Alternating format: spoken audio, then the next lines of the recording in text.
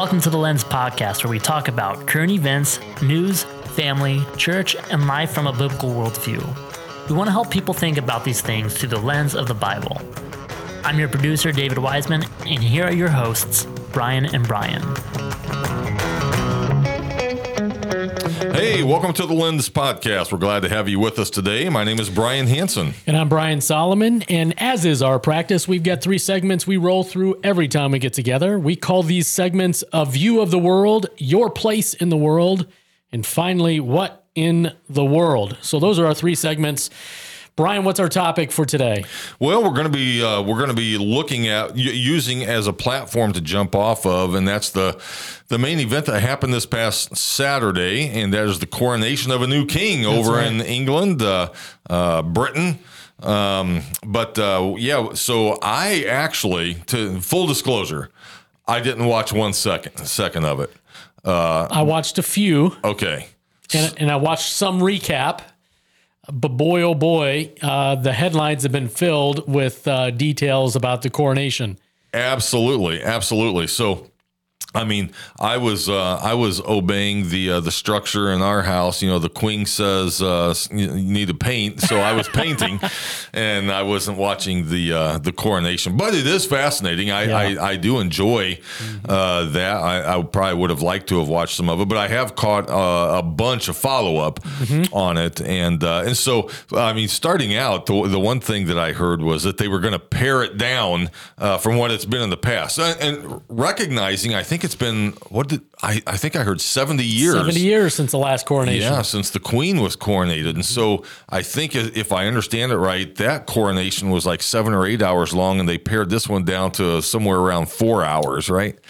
So, and it's, can you imagine, by the way, can you just imagine, you know, the British people and these ceremonies, as we were talking about earlier, they are fine-tuned. Like, there is not one thing that happens that is not planned to be happen. Can you imagine being the person that is in charge, David, of making sure that every single detail, not one thing has been overlooked? Oh my goodness. Yeah, so much planning, so many details. You've got to take into consideration some of the historical precedents that had been done, musical selections that are 300 years old. Oh, yeah. But when you think about the monarchy in the United Kingdom, we're talking about a monarchy that's lasted about 1,000 years. 1,000 years. That's remarkable. I was amazed at that. Yeah. Yeah. So this thing is historical. It's a spectacle. It's filled with splendor. And I think I read somewhere that the king's crown was not just gold plated, but that sucker was solid gold. Really?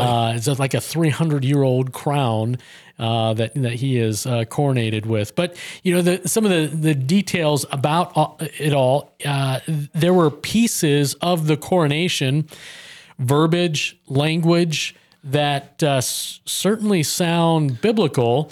And one could say they were biblical. Absolutely. Yeah. So just to that point, I heard that a lot of the songs that were sung, old hymns of the faith, number one, and that there was so much scripture that was read going back from the King James translation, you know, just over and over. So I was listening to Al Mohler's podcast this morning called The Briefing.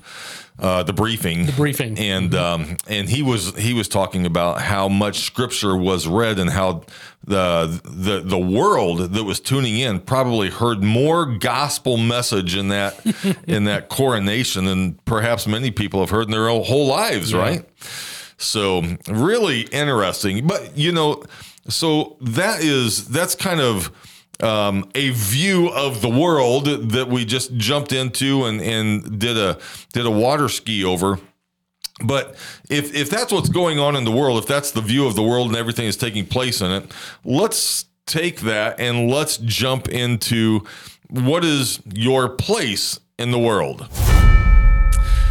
So, Brian, from the outsider perspective, if you're one of the millions and millions, I don't know how many millions viewership that they had, but if you were looking in at this, you could probably fall in one of 2 camps. One camp would say this is great. This is a transfer of power. This is the head of the political authority, as it is in England.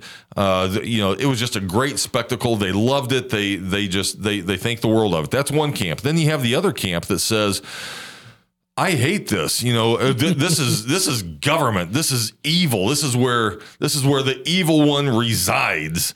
And so there's this conflict of worldview as people look at government in general. We use that as a platform to jump off of that coronation. Mm-hmm. But when people think of government in general, what are they thinking of?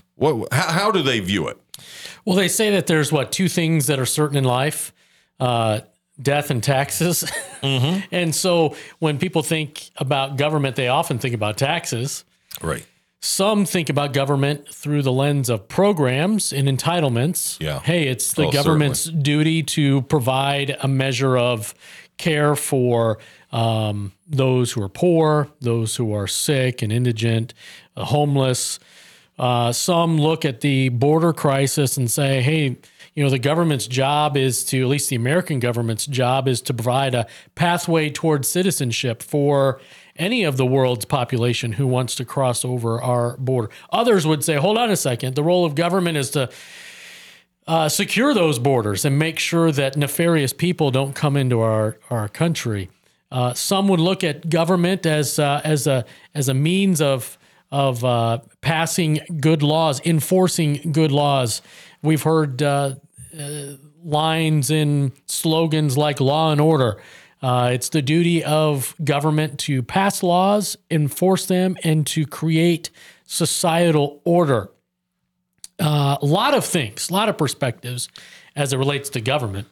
Yeah. And so as a Christian, as a God follower, as one who believes in the authority of the Holy Scriptures, it's not silent on this subject, and it is authoritative, and it makes some statements that we really have to take as authoritative and have a correct view on it. So the question is, this whole institution of government.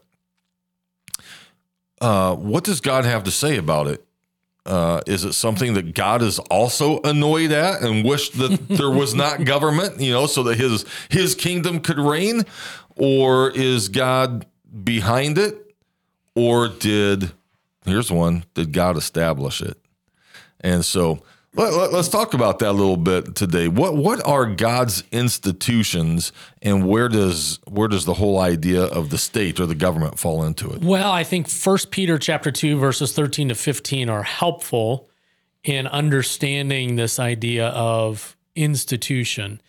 1 Peter says, submit yourselves for the Lord's sake to every human institution, whether to a king as the one in authority or to governors as sent by him, for such is the will of God. Christians are rightly concerned about the will of God, but when you walk through the halls of churches, sometimes people treat the will of God like a hidden treasure. It's like, man, I want to know what God's will is for my life.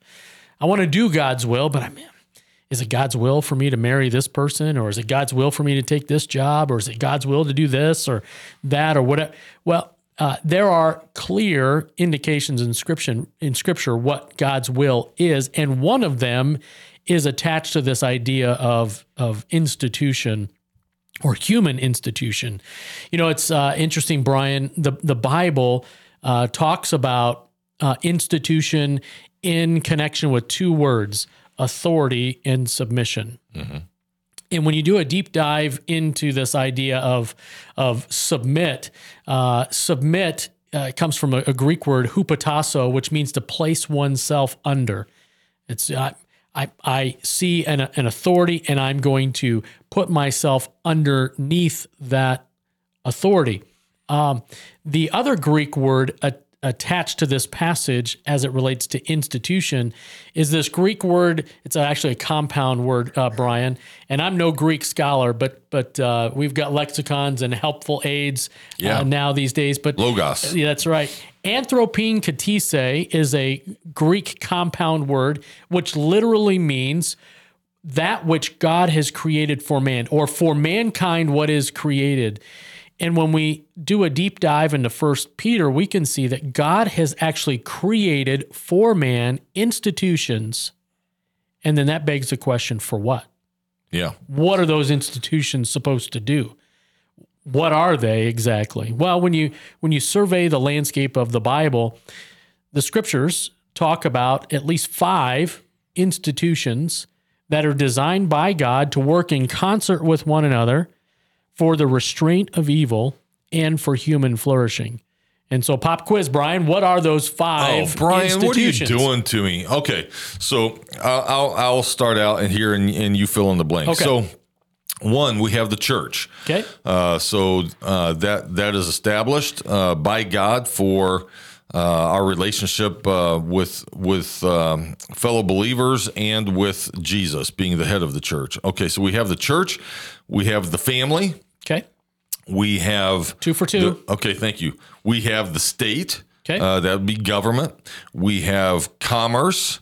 Yep. And we have, help me out, Marriage. marriage. How could I forget marriage? Yeah. 5 institutions that are designed by God to be unique from one another. Each of these institutions are designed by God to achieve a particular purpose, to do some sort of function for human society. When we either forget what those institutions are supposed to do, or we're not even mindful that these institutions exist to accomplish a God-ordained goal, we just look at society and say, wow, man, everything's going to hell in a handbasket. What is happening? Man, I thought we used to have like shared values and there was, commonality. It seems like there's an uptick in violence. There's an uptick in corruption. There's an uptick in all of these bad things. What is going on right now? And I think to go right back to the beginning, we would say all of societal's problems stem from an erosion of these 5 God-ordained institutions. Our boss, Ralph Drollinger, wrote a really helpful Bible study for political leaders called God's Institutions and Their Roles on Earth, and folks can find that in the description box below this episode or in the episode notes, depending on the platform that you're listening to this podcast. Or you can find the Bible study on capmen.org. Nevertheless, this Bible study is super helpful. It really is. It's foundational. So it is. And each of the institutions that we look at, they don't play nice with each other. So like if the government tries to jump into the I think you call it the sandbox of the government jumps into the sandbox of the church, that doesn't work well. No. If the church tries to jump into the sandbox of any other thing, it doesn't play well. If commerce tries to jump into family, it doesn't play well. And so, but each of these things alone, if they stand alone with the authority of Scripture being their guidepost, they actually work very, very well together. So let's hone in on one of the pillars that God has ordained for man's benefit, and that is the idea, the institution of state. Yeah. So, go ahead. Well, so I don't mean to cause a controversy here. I would. Oh, sure you do. Come on. I don't know that I would say that these institutions don't play well with each other. They're supposed to work in concert with one another, Right. But their lanes are supposed to be unique and separate, distinct, I think is a better way of describing it. 5 distinct lanes, but if one of those cars leaves that lane and veers into the other one, you got big problems. Yeah. And so that's what you're talking about. But thinking about the state, now again, an institution is defined by a clear authority and a clear call by the Bible to submit to that authority. So Romans 13, 1-3 says, every person is to be in subject to the governing authorities, for there is no authority except from God, and those which exist are established by God.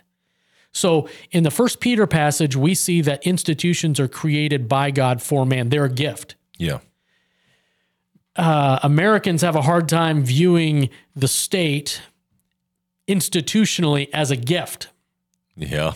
We don't see it that way. We see the government as a means that it needs to be reined in. I mean, the government's bloated, and some think that the government's not big enough and they need to have a bigger footprint, but that's another conversation. But nevertheless, an institution is designed by God for man. It's a gift. Romans 13 says to submit to the governing authorities, for there's no authority except that which comes from God. Therefore, whoever resists authority has opposed the ordinance of God, and they who have opposed will receive condemnation upon themselves. For rulers are not a cause of fear, but for good. Do you want to have no fear of authority? Well, then just do what's good, and you will have praise from the same. And so Paul is saying here, and remember, he's writing in the first century. Mm-hmm. He's writing in the days of Nero, just an awful, corrupt, depraved emperor. And he's saying, be subject to the governing authorities, because those governing authorities come from God. Now, so that's a biblical a biblical, what's the word I'm looking for? Illustration of why it's important to submit to government. But what is the government essentially supposed to do, Brian? What's its purpose? Yeah, well, so this is where I think we jump back into 1 Peter chapter 2, where it says, what's the purpose? For the punishment of evil and the praise for those who do right. That's right. So the role of government, the absolute role of government to its core is to punish those evildoers, to tramp out those who want to do wrong, who want to do evil, who have bad intentions in mind, and is to promote the good in humanity. So tamp down the evil, promote being good, promote doing right, and that is one of the main roles of government. So he says, for such is the will of God, that by doing right you may silence the ignorance of foolish men. Act as free men, and do not use your freedom as a covering for evil, but use it as bond slaves of God. And so many people think, well, if you have rules, you're tamping out my freedom. You know, I can't have fun anymore. I can't, whatever. But he says, no. If you live right, that does give you freedom. And I mean, do we see that playing out even in our culture today, whether it's in the United States or around the world? Because of evildoers, they have to make laws that tamp down the evildoers. But the question is, do those laws impact everybody else, even the people who do right? Yeah. And so, Brian, just a couple of weeks ago, I was invited to speak at a men's retreat in Southern Ohio, and I did more than just a water ski over this topic. We kind of did a deep dive, and we searched the scriptures as it relates to each one of these 5 institutions, not just the institution of state. And so after this first session, as we were unpacking the institutions, man, I was peppered by questions. Well, what happens? What do you do when the government is passing unjust laws? At what point do Christians rise up and rebel and push against? And I remember I had a really good conversation with one particular man, and I said, you know what? Thinking about life as a parent, we believe that the Bible makes allowances for spanking, for correcting a child, not abusing a child, but for spanking a child. And so spanking a child would be the Mount Everest of child discipline. Where do you go from there? So as soon as you go to spanking, you've just exhausted all of the tools in your parental disciplinary bag. Likewise, to rebel or push against the government, that seems to be a pretty extreme point of view. However, rather than thinking about pushing or rebelling against the government as the first thing we ought to do when there's evil and corruption before us, maybe we ought to launch a different strategy. Maybe we ought to look at Matthew 28 and the Great Commission as the duty of believers. So instead of thinking about rebelling against government, how about we press into government and chase them down in the person of Jesus Christ, point them towards the Savior. So rather than thinking about activism, I'm thinking more about evangelism.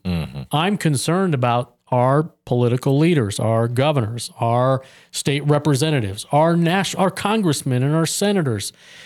These people need to hear the gospel of Jesus Christ. And so I shouldn't be so fast to run to rebel.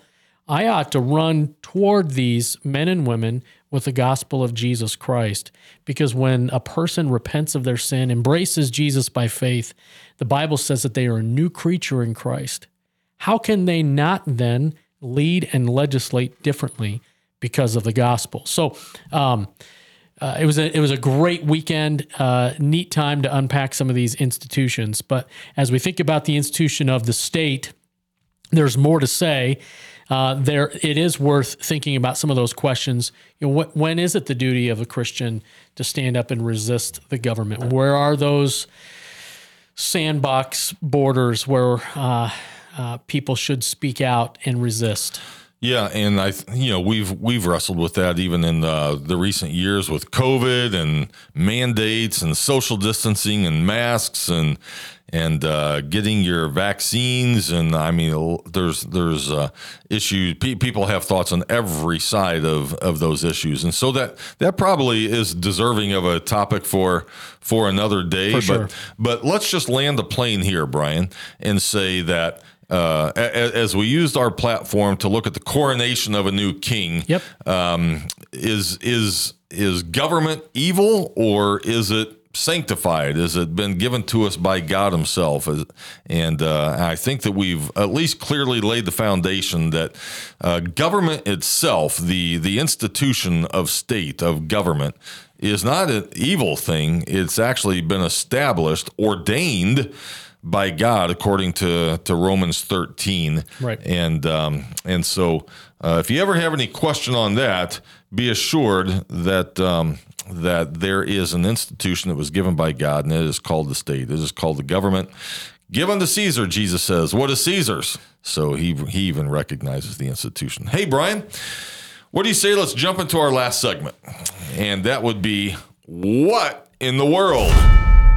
Brian, on the way to the studio today, you were telling me about a pretty exciting thing that you and Mandy did over the weekend. What'd you guys do? Where'd you go? Yeah, well, first of all, just let me back up and say I was really looking forward to this while I was painting and everything. Kind of a nice culmination to a weekend.